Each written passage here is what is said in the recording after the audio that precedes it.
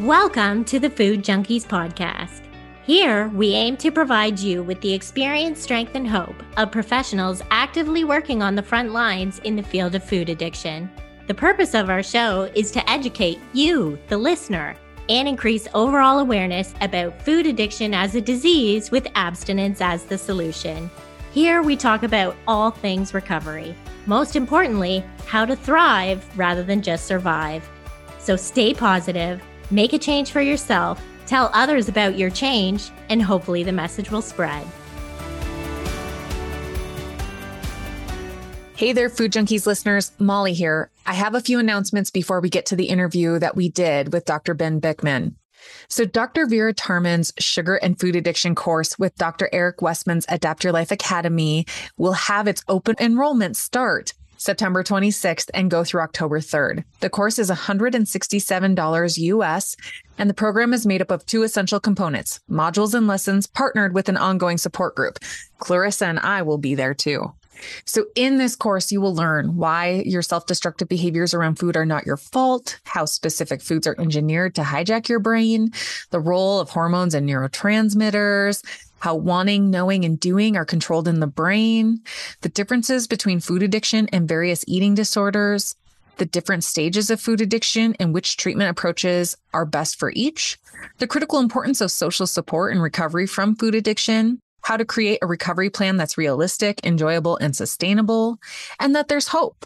Did you know Clarissa and I are clinicians working with clients daily? We've teamed up to bring you 3 weekly affordable professional support options, and we wanted to be sure you knew about them. Mondays at 2 p.m. Eastern or 7 p.m. UK, Tuesdays at 7 p.m. Eastern, and Thursdays at 2 p.m. Eastern or 7 p.m. UK, you can join in group coaching. It's 60 minutes and it's $10 US. You'll have one-to-one interaction as well as group feedback, and many group members even connect with one another outside of group as well. Finally, I'm looking for volunteers willing to share their stories on the Sweet Sobriety YouTube channel to decrease stigma and increase awareness around food addiction. Day 1 or day 1001, we want to hear your story. If you're interested, please consider scheduling an interview. You can go to our website, foodjunkiespodcast.com, and follow the links to learn more about any of the announcements.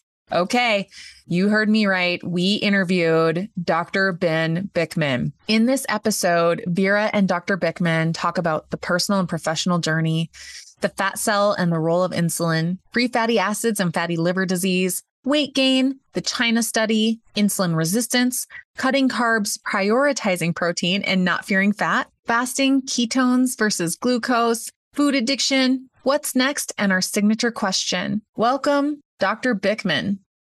Okay, welcome to the Food Junkies podcast. My name is Dr. Vera Tarman, and I am your co-host today, along with Molly Painshaw. Today, we are speaking with Dr. Ben Bikman. Dr. Bikman is an associate professor of pathophysiology and biomedical science in Brigham Young University. Dr. Bikman earned his PhD in bioenergetics and was a postdoctoral fellow at the Duke National University of Singapore in the study of metabolic disorders. He is especially interested in the molecular implicators of obesity, especially the role of insulin. He is the author of Why We Get Sick and a widely watched YouTube video called The Plagues of Prosperity. What a great title. Both of which show that insulin resistance and metabolic dysfunction are the underlying causes of many of our modern health problems, such as diabetes, hypertension, polycystic ovary, erectile dysfunction, gout, GERD, cancer, and Alzheimer's, basically all the bread and butter of clinical medicine. We at Food Junkies are especially interested in what Dr. Bikman has to say about these dangers of a highly refined processed food diet, much of which we obviously can avoid if we can stop our sugar-free or maintain our sugar-free, trigger-free meal plan. That's why we're interested. So welcome, Dr. Bikman. My pleasure. I thank you so much for the invitation. I am particularly struck by how clever that phrase was that you just said. Was it sugar-free, trigger-free? Yeah. I love that. Those two really ought to go together, because the moment you sort of light up those sweet receptors, boy, you're going to have a hard time turning them off. Okay, good. Thank you. Molly, let's write that down. Yeah, lean into that. I love it. So we always start with the personal, and we'd like to know how you got involved, sort of your personal story into nutritional biochemistry, and then how you discovered the importance of insulin in the whole obesity story. Mm-hmm. Yeah. I've always been interested in the body and in being healthy. I was raised in a home where my dad in particular was very interested in us eating real food and making sure we always took our vitamins. And so we had certainly a culture of health in the home and an appreciation for junk food and where it belonged, this was not something that our pantry was stocked with. If there was junk food, it was because the little bit of allowance we got every week, we went and bought some treats, and that was just the end of it. Well, I was not raised in a junk food filled home, and I'm very grateful for that. So I was very interested in the body and health.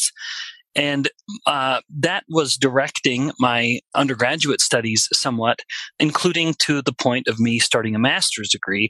And during that master's degree in exercise physiology, I stumbled across a manuscript that had been published that detailed how fat cells, when they got big, became pro-inflammatory, actively secreting immune proteins called cytokines throughout the body. And by activating other immune processes around the body, that created a situation where insulin wasn't working as well, and thus blood sugar levels would start to rise. So that, in my mind, acted as a bit of a bridge that connected these twin epidemics. Everyone's talking about epidemics these days. Well, ones that have been around for much longer than the current ones we're all afraid of were obesity and diabetes. And so in my mind, it was this kind of firmly planted idea that on one hand, we have obesity, the other diabetes, and insulin resistance was what connected the two. That the bridge. Yeah, that's right. It was the bridge, the mediator between these two things. And that was the focus of my dissertation work. I wanted to better understand insulin resistance. And thinking of it at the time, I was getting more and more interested in obesity. And why was obesity a problem? Well, at the time, I was thinking, well, it's because obesity increases type 2 diabetes. We knew these two things always went together. And insulin resistance is what connected them. So I was interested in that. So more and more, while my initial interest in the body was born from a place of muscle and exercise, during the course of my graduate degree in exercise physiology, it very much shifted away from the muscle and more to the fat cell. The fat cell became the cell that I was more interested in. And that was appropriate because it's very relevant to insulin resistance and connecting weight gain to type 2 diabetes. And then this only grew. During the course of my postdoctoral fellowship, I attended a meeting here in the U.S. because, as you noted, my postdoc was overseas. I attended a meeting here in the U.S., and one of my old PhD buddies was also at this meeting. And we went out for a run. We met up to go out for a run that morning. And he had asked me about whether I would be attending a session later that day about Alzheimer's disease. And I had said, well, no, I don't do anything with Alzheimer's disease. Why would I go to that? And he said, well, I just thought you'd like the title. I hadn't even seen it yet.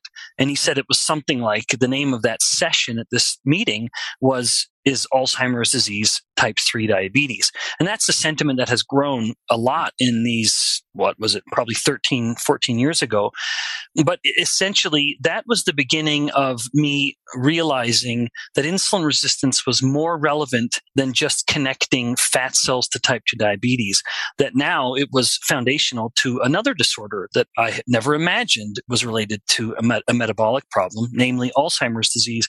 And that was the beginning of me starting to wonder where else it fit.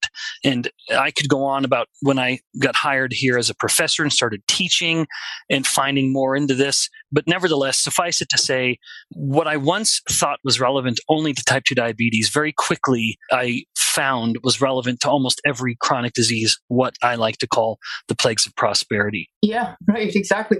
Kate, if you can just backtrack, because you've spent a couple of minutes talking about the fat cell in a way that nobody has yet. So I want to just backtrack and talk a little bit about that.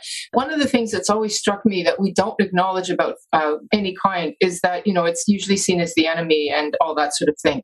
Not fat food, but our fat cells. And my understanding is that it's actually an endocrine gland, and it actually has positive features that can then become derailed, basically through insulin. So could you just, for our listeners, because we haven't had the chance of anybody to talk about that, just give a a thumbnail, what is the value of fat cells? And then obviously how they can be mismanaged in the way that they are now. Right. In fact, that was another part of your... eat our fat cells. Yeah, that's right. Well, and I'm just remembering now, that was another part of your question from earlier about the role of insulin and obesity and fat cell growth.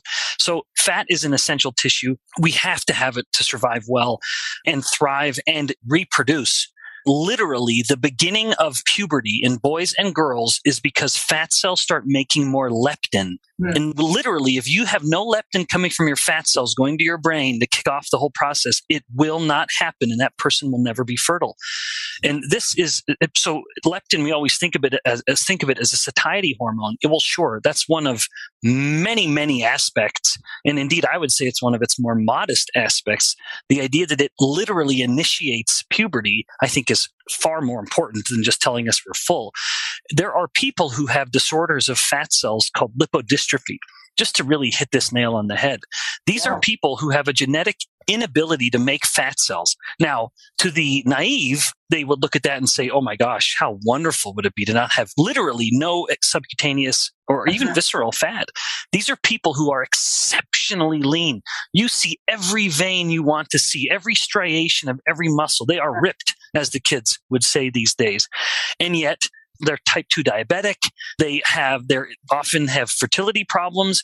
It's a terrible disease because they're starting to store fat where fat shouldn't be stored. And that starts to make the other cells insulin resistant. This is something that some people refer to as ectopic fat deposition. The body is so determined to store fat that it starts storing it elsewhere in a very unhealthy way, of course. So back to the non-lipodystrophic body, fat cells are an absolute necessity to normal human survival. We have to have a place to store energy. Now, that, however, just looks at the fat cell as nothing more than an energy depot. But Vera, as you noted, fat cells are very active endocrine organs, producing a myriad of hormones that we would call good or bad. Of course, they're all necessary. They're all part of the orchestra, the ebb and the flow. So none are inherently bad. They're there for a reason. But unfortunately, we tip it more to the bad side because of our modern environment, where they start secreting more and more of these problematic hormones or proteins and fewer of what we would call the beneficial ones.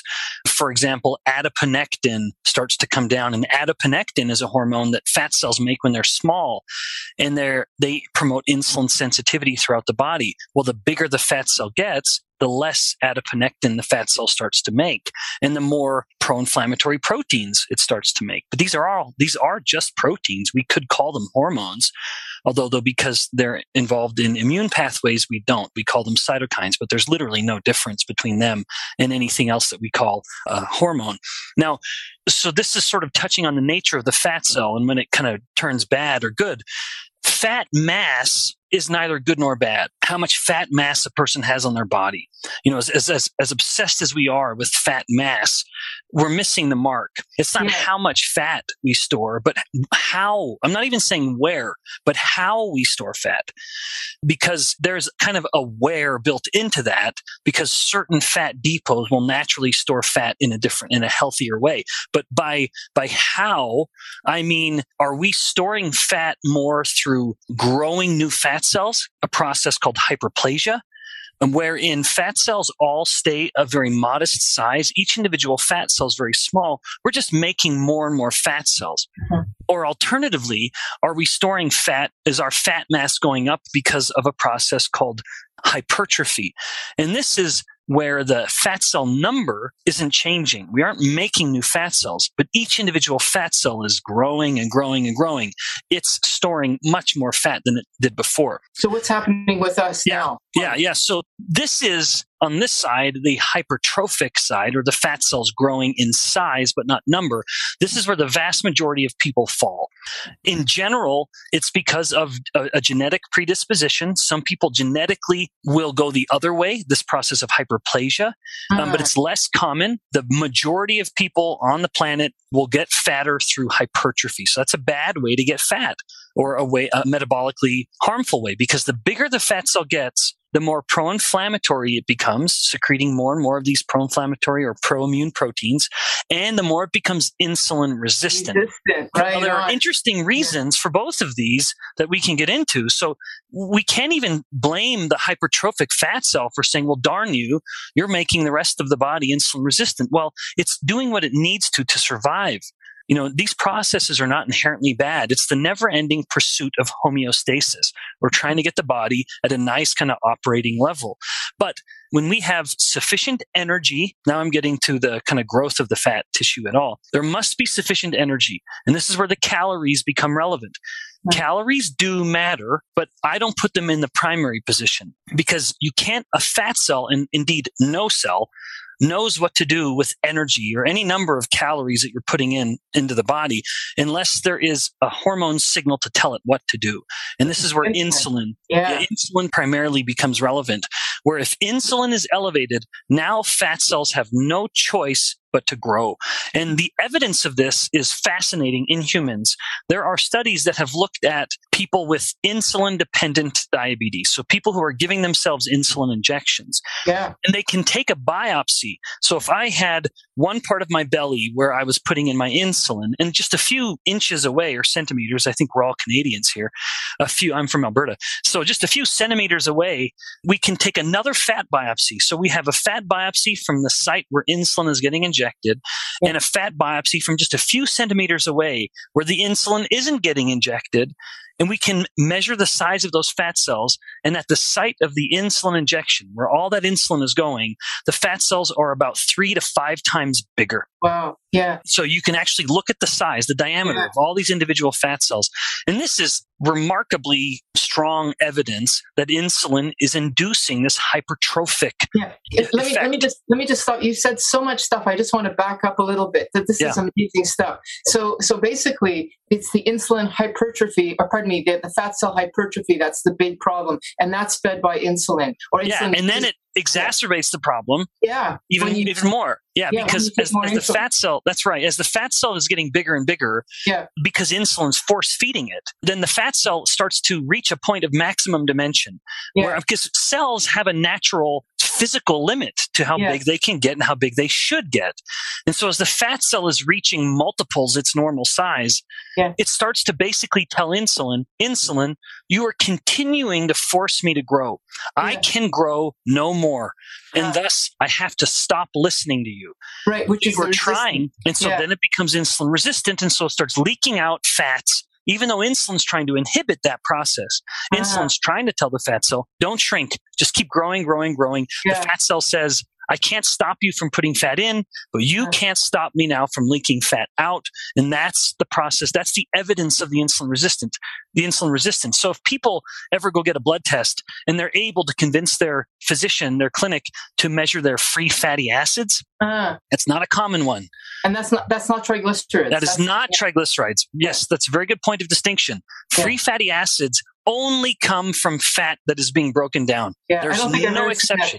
No, it's very uncommon.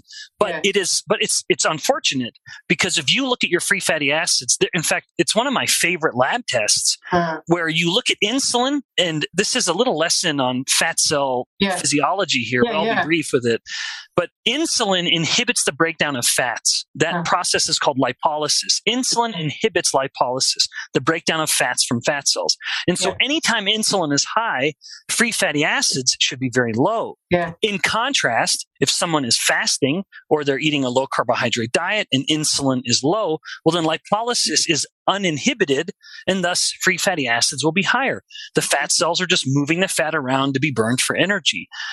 These should never be in the same direction. So if someone comes in and they have a blood test and insulin is high and free fatty acids are high, you are detecting the insulin resistance at its very origin, which is the fat cell, because these two should not be high together. And those fatty acids then contribute to fatty liver disease. They absolutely can. In fact, that is the primary source of fat that accumulates in the liver with fatty liver disease. A lot of people talk about the liver is making a lot of its own fat from alcohol or from fructose, and those matter, but most of it is dripping in from fat cells that they can't grow. They can't keep that same size, so they can't help but leak out the fat. So one of the things that you implied there is if you take insulin or if you become insulin resistant through food, like through the process of industry. But I wanted to also ask, because I haven't heard anybody address this, and I think you can. Is there a genetic predisposition for some people to have more of this hypertrophy? In other words, this development of fat or insulin resistance than absolutely.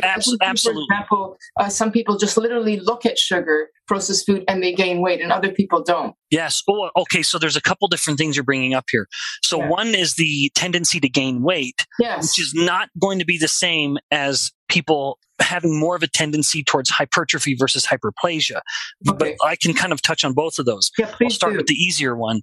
So we know that across certain ethnicities, and even within ethnicity, there are various polymorphisms of the gene called PPAR gamma, PPAR, then the Greek letter gamma.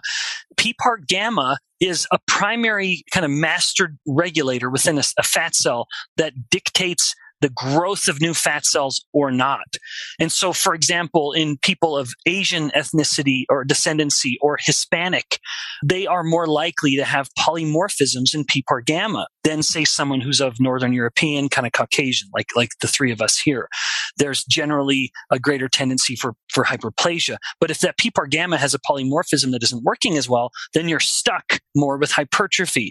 And this is very likely why certain ethnicities experience metabolic problems at lower body fat levels, particularly people of Chinese Asian ethnicity, where you can, like in Singapore, where I was doing my postdoctoral studies, this was a point of great interest because the primary ethnicity in Singapore is Chinese ethnicity.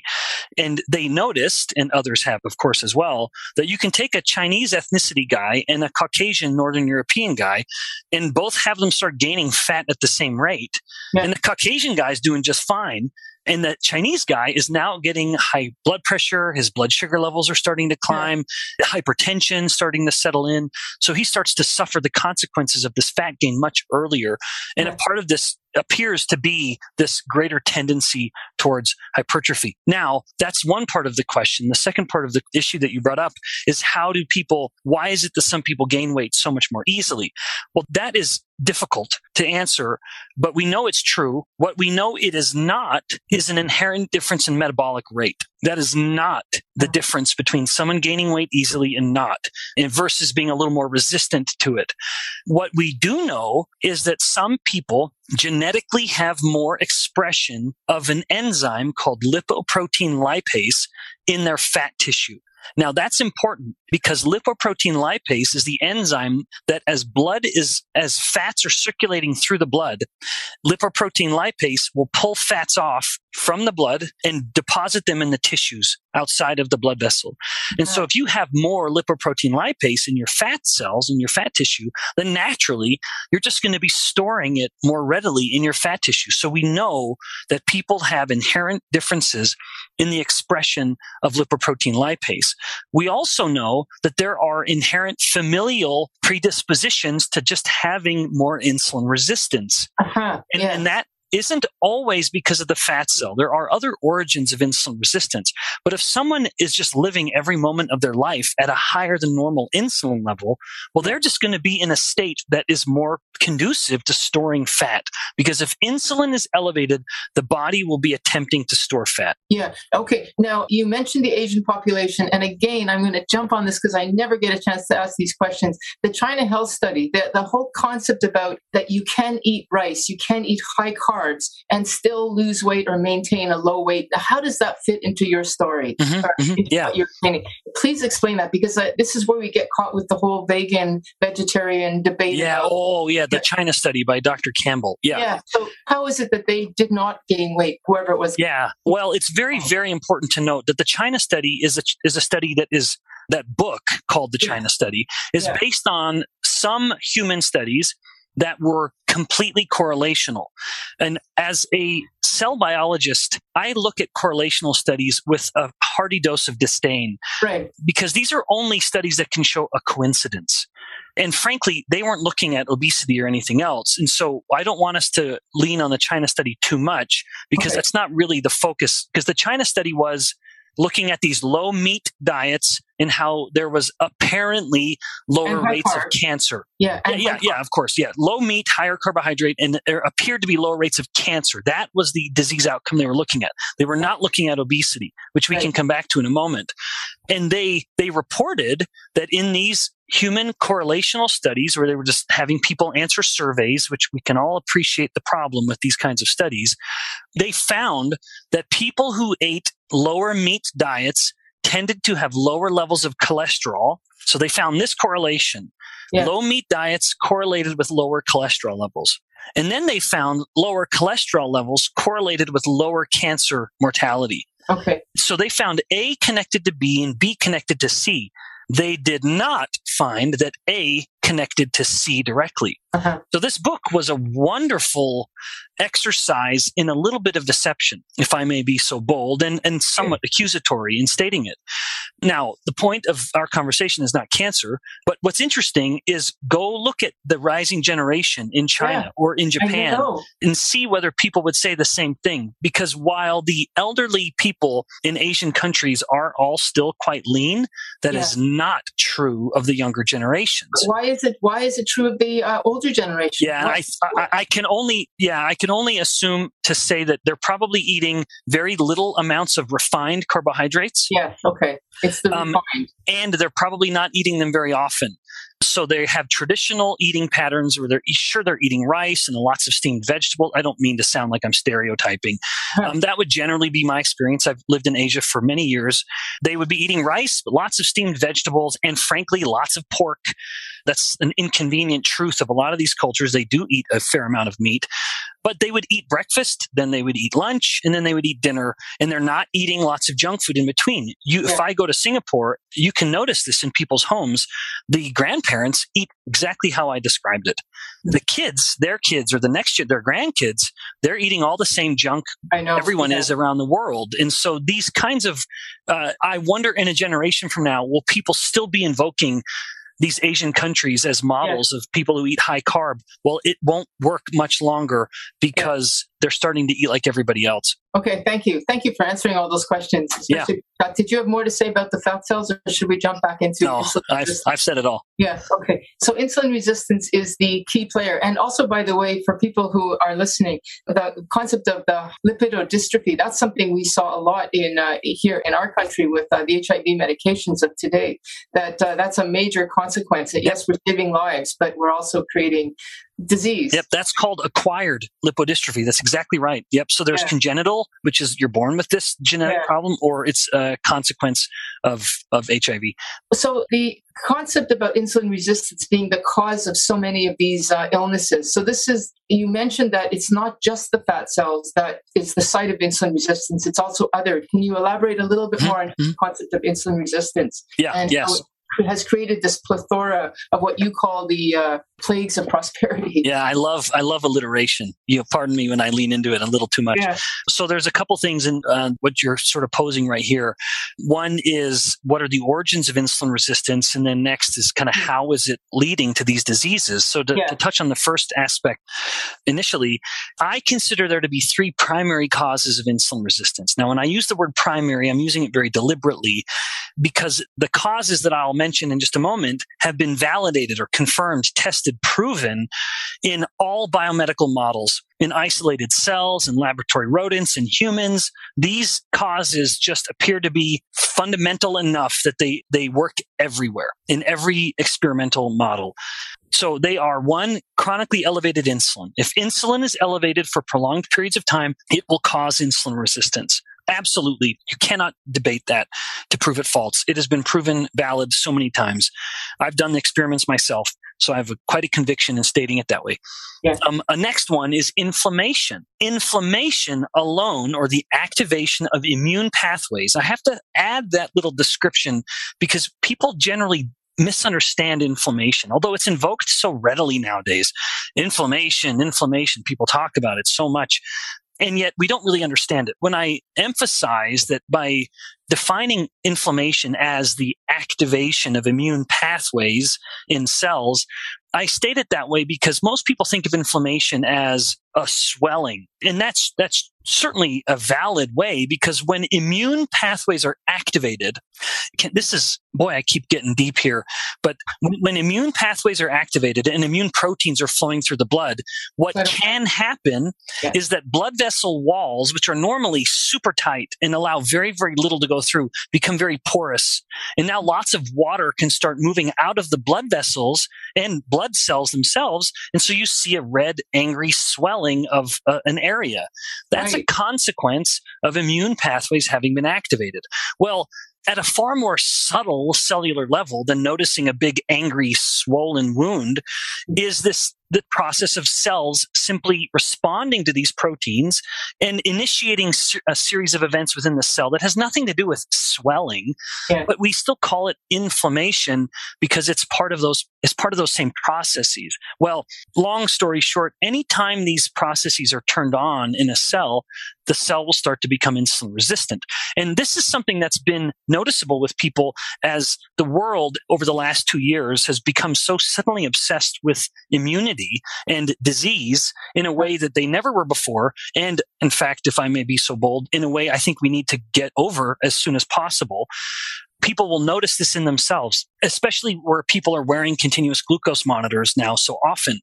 They'll be wearing a continuous glucose monitor, know that they're ill, and notice, boy, I'm having a really hard time controlling my blood sugar levels because they become insulin resistant. So anytime immunity is turned on, like even in an autoimmunity, if someone has rheumatoid arthritis and they notice, oh my gosh, my rheumatoid arthritis is really active right now, they will be demonstrably more insulin resistant than they are. All things equal. Diet isn't changing, sleep isn't changing, nothing else. They will absolutely be more insulin resistant than they were when the autoimmune disease is kind of ebbed a little bit, where it's kind of turned off for time, because autoimmune diseases will tend to come and go. So inflammation is another primary cause that is totally independent of insulin. Each of these are independent. Now, the last one is stress. Now, stress is best defined when we view it through the lens of endocrinology and hormones. When the stress hormones are elevated, namely cortisol and epinephrine, or adrenaline as it's also known, then the body will become insulin resistant. All you need to do is put a little cortisol in the system or a little epinephrine in the system, cells, rodents or humans, and the system will become insulin resistant. So these are the three primary causes: chronically elevated insulin, inflammation, and stress. And there are some other secondary causes that I won't get into just for the sake of time. And now to the next part of this, how does insulin resistance connect to so many disorders? Well, that would be an answer that you'd have to write a book about. To make it somewhat brief, let's just kind of pick some of the big ones, the low-hanging fruit, like Alzheimer's disease. Yes, Alzheimer's, please. So Alzheimer's disease could also be known as a disease of brain glucose hypometabolism. I'm not the person who invented that terminology. In fact, a scientist in Quebec named Stephen Cunnane was the first I ever saw who invoked it, and he might have been quoting someone else. But he noticed in his lab that people with Alzheimer's disease, even before people with early cognitive decline, before it was formally diagnosed as Alzheimer's disease, they could measure how much glucose the brain was taking in and metabolizing, and it was significantly lower than people with healthy cognition. And they found that if they could fill that gap, if the brain is saying, hey, I need this much energy right here, glucose can only now meet this much of my energy. So I have all this gap that I need to fill. And ketones can fill that gap, but that's a topic for another time perhaps. But suffice it to say, insulin is a hormone that helps the brain get all the glucose that it wants. Right. That's one of insulin's many, many jobs, getting glucose into some cells. And so if the brain can't respond to glucose very well, then the glucose that it wants, which is right here, now isn't getting in. Yeah. And so even though glucose may be elevated in the body, there might be plenty of glucose in the blood, the brain can't get it. And so it's manifesting this glucose hypometabolism or deficiency in metabolism. Because and then of also the insulin resistance, right? Yeah, because the brain is basically going hungry because it has become insulin resistant. Okay. And then maybe one last example that people Sure. wouldn't normally think of, and that's infertility. The most common form of infertility in women is polycystic ovary syndrome, PCOS or PCOS. I don't like calling it that, PCOS. In PCOS, there are multiple problems, all of which stem from too much insulin in the blood, which happens with insulin resistance. Insulin inhibits the ovary's ability to convert androgens like testosterone into estrogens. And for a normal ovulatory cycle, a woman must have a big increase in estrogens. That's necessary for normal ovulation.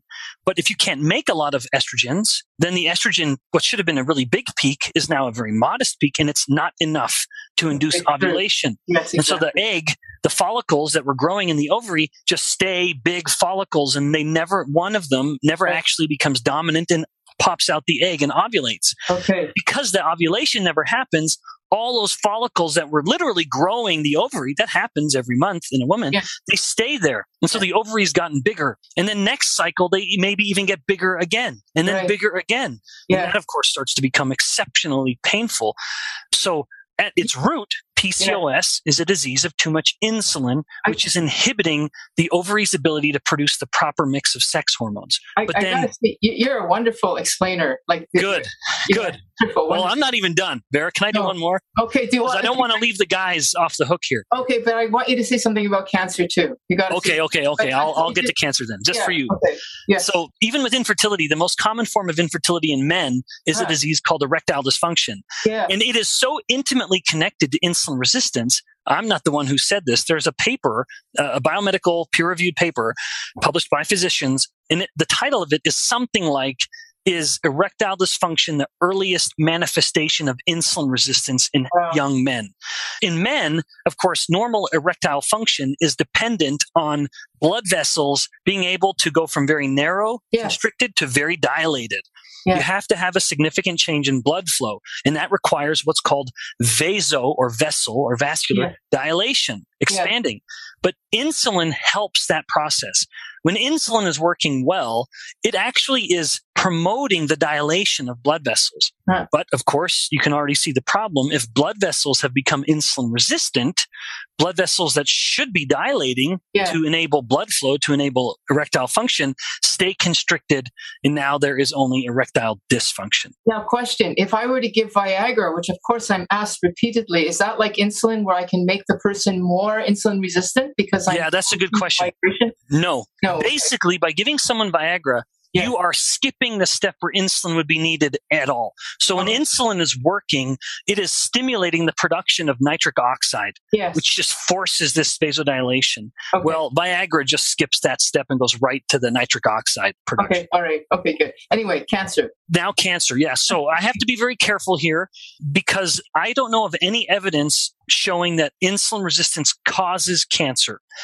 But there is significant evidence finding the correlation, which is always a little problematic, that people who are insulin resistant will be much more likely to develop cancer and much more likely for the cancer to be more aggressive. And so I have to speculate a little. Nothing I have said up until this point is speculation. I'm stating all of it as fact. Now I'm stepping into speculation for a moment before I step back into fact. We know that cancer cells, one of the many mutations, tends to be an increase in the number of insulin receptors on the cell. Which is estrogen, right? Well, estrogen might have a part of this, but it can just be a fundamental inherent mutation where, like a breast tumor, for example, if it's cancerous, it will have up to 7 times more insulin receptors per cell compared with normal mammary gland tissue in the breast. And so that's part of what's mutated. That's a problem because insulin is a signal that promotes growth. It promotes cell growth. And now you have these cancer cells that are basically 7 times better at growing in response to insulin. At the same time, while insulin is stimulating the growth of the cancer cell, you can't grow unless you have fuel. Well, cancer cells thrive on glucose as their fuel. That's what I was going to ask you. Yeah, okay. So glucose is the primary fuel for cancer cells. So imagine the average individual who's insulin resistant, so high insulin, and they're eating these refined starches and sugars all the time. You have the high insulin promoting the growth of the cancer cell, and now you have all this glucose fueling the growth of the cancer cell, creating a perfect storm. Wow. Okay. Thank you. That's fabulous. Okay. So insulin resistance cause of at least 3 or 4 of these metabolic or basically, the metabolic conditions. So now let's get to the solution because we don't have that much time. So you mentioned keto, but let's start with just generally low carb. So presumably you're calling upon less requirement for insulin, but why don't you take it from there? Yeah. So if I frame this part of the conversation up by talking solutions, if we take a step back for a moment and explore the origins, we'll recall that there were 3 origins: chronically elevated insulin, inflammation, and stress. Well, theoretically, we could address all of these, and that would be great. Unfortunately, the latter 2 are very difficult to deal with. It is very difficult to know what your stress levels are and lower them. Indeed, by even telling someone you need to lower your stress, you amplify it. Yeah. The same goes, not the same, I'm sorry, with inflammation. You can't define inflammation very well. It's very difficult to know, do I have inflammation or do I not? And if you do have it, it's very difficult to know what the origins are. So as valid as those other 2 are, and they absolutely are relevant, they're also somewhat irrelevant because you can't really address them too well. You can somewhat, especially stress with better sleep habits and, meditation and calming practices. Sure, you can, but nothing moves the needle like lowering insulin. And that's entirely a matter of the food we eat. And so this is no surprise to hear me elaborate on these because of my affection for alliteration, but they would benefit from controlling carbohydrates. So control carbohydrates. By that, I mean fruits and vegetables, eat them, don't drink them, and be very careful with everything else. Try not to get the majority, your carbohydrates from bags and boxes with barcodes. Yeah. And I saw somewhere in your book, I think you said 30 to 50 carbs was an ideal of not a keto, but a low carb. Yeah. Well, that would be keto. That would be ketogenic. And I don't even want to bring up ketogenic because it's immediately so polarizing. Yeah. People will say, oh, keto's so bad, I'm not going to do keto. Yeah. And so I don't even like to say that. I just like to say control your carbohydrates. And if it's fruits and vegetables, give me a number. Come on. No, if it's fruits and vegetables, no number. Okay. All right. Just, if you eat your fruits and vegetables and you aren't drinking them, then enjoy. Okay. In general. Yeah. And then the next one is prioritize protein. Make sure you're getting a good amount of high quality, which is to say animal-based protein. We absorb animal proteins better than plant proteins, and they don't come with the junk that comes with plant proteins, like things called anti-nutrients that literally block the absorption and the digestion of amino acids and other minerals. And we don't get potentially harmful levels of heavy metals like lead and arsenic, which are known to be enriched in these so-called plant proteins. Well, what about like legumes? People really think that. Yeah, well, if someone's eating legumes, enjoy them, but you're getting an insignificant amount of protein. That is not prioritizing protein in my mind. You need to make sure you're getting meat or eggs and dairy, which is the most concentrated forms of protein on the planet. Interestingly, speaking of those proteins and the need to prioritize them, all proteins in nature come with fat. And that's the next one. Don't fear fat. There is no exception to this. If someone's eating protein in nature, like our ancestors have done since the beginning of our species, they always were getting protein with fat. That's how we should get it. When protein and fat come together, we digest both better, and we have a bigger effect at growing muscle than we do if we're just trying to eat protein alone. Another reason why I'm so critical of plant proteins, they come with no fat because it's an artificial source of protein anyway. There's no fat to come with it, so we don't absorb it as well. When we eat it with fat, we digest the protein better. And then lastly, just fasting, not being afraid of fasting when we can, but there's no clever alliteration for that. So control carbs, prioritize protein, don't fear fat. I want to get to the fasting, but just in terms of the prioritizing proteins, can you give us a number there? Because I know people. Yeah, I can. Yep. Good. So if someone can get around 1.5 grams of protein per ideal kilogram of body weight, that's a great number to shoot for. So if someone, now I say ideal because if we were talking about someone who's 150 kilos, but they are 50 kilos overweight, or more, then we want to go with where they know they ought to be. 150 is a bit too much. So if someone's 100 kilos and they know, well, before I started gaining all this weight, I was actually 70 kilos, then that's kind of the number you want to go at. But then it's, around for every kilo, it's about 1.5 grams of protein per day from meat, eggs, ideally. Okay, so that's like 100 grams of protein a day. It's pretty easy. It's actually pretty easy. That's not that much. Or so per meal. Yeah. Okay, so let's get to the fasting bit. So what do you mean by fasting? Okay. Yeah, so I don't mean to keep invoking only Canadians here, but it just keeps being appropriate. Jason Fung is a physician who is from Eastern Canada. I'm sure if you guys haven't invoked him or talked about him before, anyone who I've been trying to get him. We've been emailing him. He is the godfather of fasting. If you got it in, let me have it. Well, I do, but I can only have so much leverage. He's such a busy guy. Okay. Yeah, but he's really the godfather of the modern fasting movement. And so I would really refer anyone who's interested in some of the ample material he's created. In general, I am a fan of intermittent fasting, where a person picks a meal at one of the ends of the day and they skip that meal, but not skipping anything else, eating liberally so that you're not really going hungry. But sometimes I think we need to be a little hungry to remind our bodies who's in charge.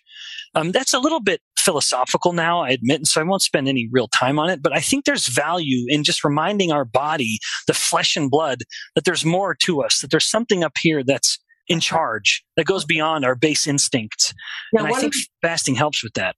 One of the proportions that I liked that I read in your book was the 4, 4, and 12. So, so is that the one that you primarily push? And if so, well, I would consider that to be a first step, which is basically don't snack. I mean, that's the simplest way of describing that.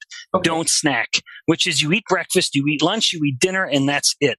4 hours between, and then 12 hours between at night. Yep, that's absolutely right. And then as someone can kind of graduate beyond that, then they can start going, because for some people it's very difficult. They could say skip breakfast and they eat a really big lunch and a more modest dinner, and then that's how they start incorporating some intermittent fasting.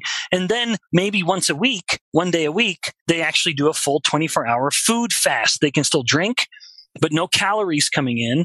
You're not drinking calories, but you can drink, but you're fasting from calories otherwise. And you do that for 24 hours. So what I often do, in fact, it's Monday. Usually on Sunday, I've indulged a little more. Indeed, my 9-year-old yesterday wanted to make cookies for the family. I had some of my boys' cookies, and I loved every bite. My strategy as a middle-aged guy who went bald very early and thus has a unnatural motivation to stay lean and strong because of it, my strategy is I will eat dinner with my family. Whatever my family is having, I'm eating dinner. Now, my wife generally sees nutrition the same way I do, but even still, it's Sunday, we have dinner, meat and vegetables generally. Sometimes some baked potatoes, which I love. And my 9-year-old wanted to make dessert and he made some cookies. I'm not going to turn my nose up at my child's cookies.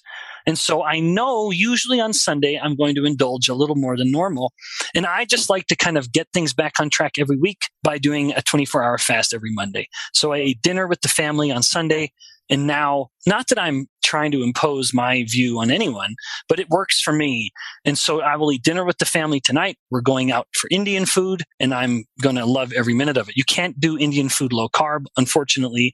So I will have some rice and some naan bread. All right. So now you did say in your writing of fasting, you mentioned it a couple of times. I really like this. You said there is a fine line between fasting and starvation. So how is it that your 24 hours here is not a version of starvation? Yeah. What a great question.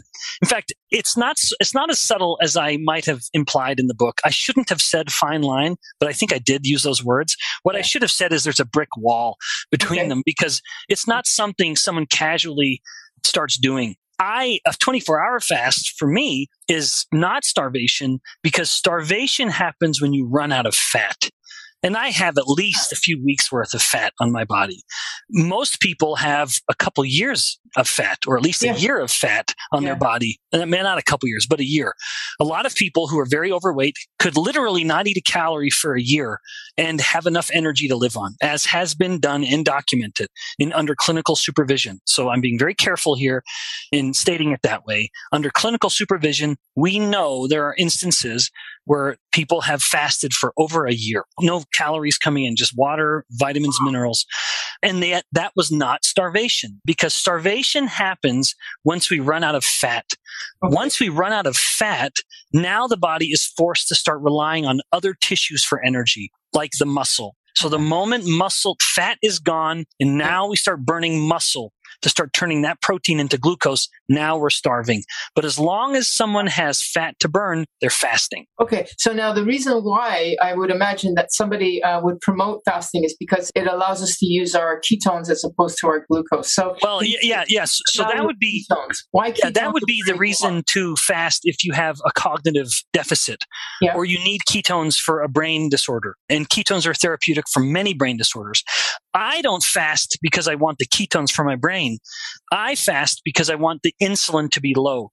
And when insulin is low, the body starts to become more sensitive. And the more insulin sensitive the body is, the lower my risk of Alzheimer's later, my lower my blood pressure, the better my fertility, etc. Yeah, so you're not checking the ketones in your urine to make sure that they're there or something? I'm not, no.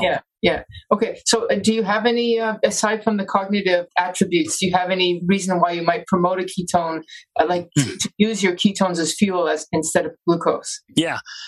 So ketones wouldn't be used instead of glucose, but in addition to glucose. Okay. All right. Yeah. So ketones are very, very beneficial for the brain. Multiple studies show this with migraines, with epilepsy, with Parkinson's, with multiple sclerosis, with Alzheimer's disease. There are a number of neurological disorders that are improved when ketones are present at higher levels in the blood.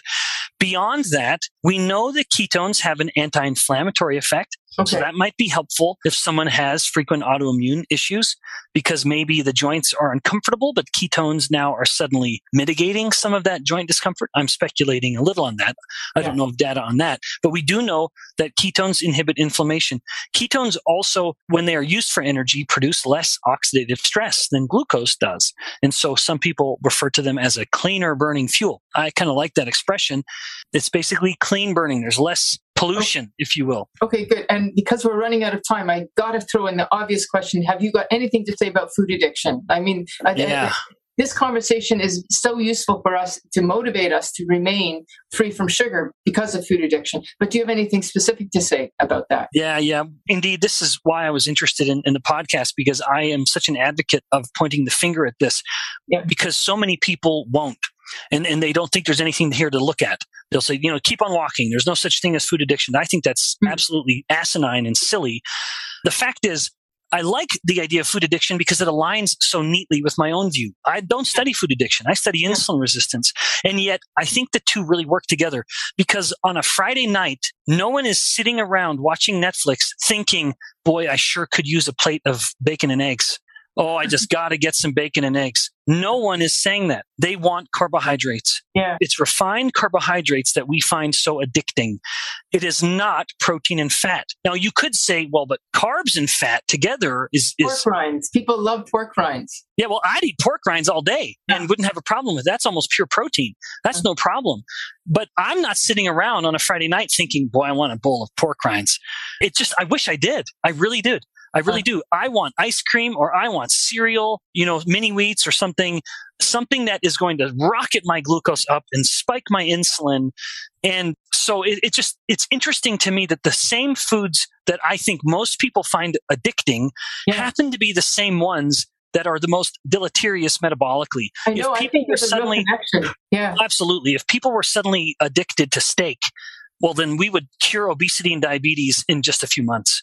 I would love to see a study to see that the people who are most metabolically deranged are also probably the most dopamine deranged. In other words, well said. I haven't seen that yet, but I bet you there's a connection. Well, we know in Parkinson's, which is dopamine being produced in a different part of the brain. Yes. It's a different part of the brain, but we know that the dopamine producing neurons become insulin resistant and produce less dopamine. It's tempting to speculate that the same thing is happening at the other areas of the brain where dopamine is acting as a kind of reward signal. And I don't know about that. Yeah. Go ahead, Molly. I'm going to stop here. Yeah, well, I've enjoyed this conversation. So I'm a clinician in the field. Like I primarily work with clients. Vera does as well, but like at that medical prescriber level. So certainly I'm the everyday coach and getting people through. And one of the things we really kind of stress to our clients is that we eat first for abstinence. So we really encourage our clients to remove any of those things that are acting like drugs or alcohol in their brains, their bodies. And then we eat then the second level of that is like, okay, now we eat for health. So we really want to remove any of those things that are. And so a lot of this conversation, I feel like, is really important to stress that point that, first we eat for abstinence, then we eat for health, because something like couscous or quinoa or something like that, right? It has this health halo around it. It may not be activating their brain like methamphetamine, but certainly it may be contributing to some of the insulin resistance and metabolic dysfunction that chicken or the egg, I don't know which came first with addiction and that, right? The food addiction and then that.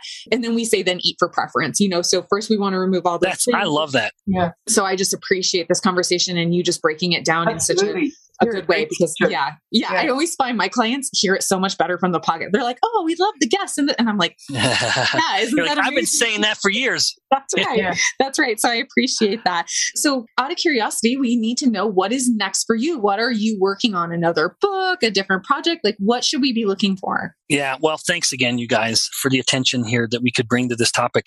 I am, in fact, working on a second book. I just finished the first draft of the follow-up book. Why We Get Sick has been reasonably well received. I don't have anything to compare it to, but the publisher tells me it's been going okay. And so they asked... Well worth reading, folks. Yeah. Go ahead. If anyone has found this conversation compelling, you will love the book, guaranteed. So the next book is going to be more of an explicit plan that basically the first book really outlines what is insulin resistance, where does it come from, why does it matter, and then there's a little bit on what to do about it. And so the publisher said, we really need to build that up. And so this next book will be much more it's half kind of reading textbook kind of Ben Bikman stuff. And then it's another half of actual meal planning, actual recipes, actual exercise plans. So much more on the solution side of things. And so that's a book that won't come out till the later part of next year. Beyond that, we have ongoing studies in the lab. We're looking more at uric acid, as interest in uric acid is growing. We're studying that a little bit to explore its origins in insulin resistance. It is what I consider a secondary cause, but we'll get into that another time. And we have more work about to be published about Alzheimer's disease and brain energy use with ketones versus glucose, and a handful of other studies that we going on all the time because we have an active research lab here. Excellent. Yeah, it's so exciting. I look forward to your videos on social media. So good. Well, I appreciate it. Thanks for doing those. So before we go, because we want to be respectful of your time, we have a signature question. I'm going to kind of tweak it to make sense for you, since you don't identify as having food addiction. So if you could tell a younger version of yourself something about metabolic dysfunction, insulin resistance, anything along those lines, what would that be? Yeah. In fact, I'm not going to remove myself from the food addiction category here, because as much as I know, this just is further evidence of the disconnect between knowledge and action. As you'd think, Ben knows as much about this as more than almost anyone. And yet I still struggle with my own habits. What I would do is go back to high school and tell myself, when I'd get home from basketball practices in my little farm town in southern Alberta, I would get home from basketball practice and I would eat 3 huge bowls of cereal. Oh my gosh. Or I would make 8 pieces of toast and with lots of jam. In fact, to the point that for Christmas one year, my dad bought me like 10 loaves of bread and like 10 jars of jam because I would just eat so much of it. And of course, I could get away with it. I was still growing. But that tendency to, at the end of every day, indulge in a lot of refined carbohydrate is something that now, 25 years later, I'm still struggling with. Wow. Every evening, it takes a Herculean effort on my part not to start indulging in junk food. It is my witching hour. And I firmly believe it was because of habits that I developed in high school, where I was just paying no attention to what I was eating. And indeed, thinking I was probably doing my body a favor. But it initiated habits that I'm still struggling with now. And I don't have it perfected. I have little hacks where I'll tell myself I'm going to eat some pickles now and drink some pickle juice. And in fact, that's one of the more helpful things, frankly, or drinking club soda with a little bit of apple cider vinegar in it. So I'm developing strategies more and more, but even still, I deal with those issues, which is why I try to not have those things in the house. We eat cereal very rarely in my home, in part because I don't want my kids to eat a lot of cereal. We make homemade breakfasts instead. And in part because if that cereal is in the home, if those mini wheats are in the pantry, once evening settles in, the kids are in bed and I've kind of cleaned the house, then those mini wheats just start calling my name. It's this siren call that takes a superhuman amount of discipline on my part. Indeed, to the point that I'm much stronger at the grocery store than I am at home. And so I will look at it and say, get thee hence, Satan. I'm not going to indulge. Right. And so I would go back to myself and start looking at these habits and scrutinize them earlier. But what I do now then is I help my kids be aware of this. It's too late for me. I can't go back to high school. I can just deal with the habits I have now as best I can. Not that it's too late. It's too late to change my past, but it's not too late for me to help my kids who are getting to this stage. And so we don't have a lot of these kinds of things in the home naturally. So it's just helping them learn to have different habits than I had, and certainly focus more on protein. When my kids want to indulge in something that we have in the home, I won't say no because I don't want them to think of these things as forbidden. I will say, have you had some protein recently? Because I know if they're going to eat protein, it's going to be some beef jerky or some beef sticks or some cheese or some yogurt. It's going to be something that is very nourishing and it will fill them up much better.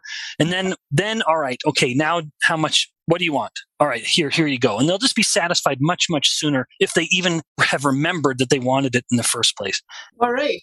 Thank you so much for coming on and talking about this fascinating. And as I said a few times, you're just a great teacher. Thank you. I appreciate it. I'd be really happy if we could have you back maybe when your second book comes out. Yep, you bet. Awesome. Thank you. Thanks, guys. Thank you. Thanks for joining us this week on Food Junkies, Recovery from Food Addiction. Make sure to join our Facebook group, Sugar Free for Life support group, I'm Sweet Enough. You can subscribe to our show in iTunes or Stitchers. That way you'll never miss an episode. While you're at it, if you found value in this show, we'd appreciate a rating on iTunes. Or if you'd simply tell a friend about the show, that would help us out too. Don't forget to pick up your copy of Dr. Tarman's book, Food Junkies, which is available on Amazon. If you have any additional questions, both Molly and Clarissa are food addiction professionals and work one-on-one with clients. You can find their websites and email addresses in the show notes. Be sure to tune in every Friday when our new episodes drop. As Vera loves to say, the power is ours.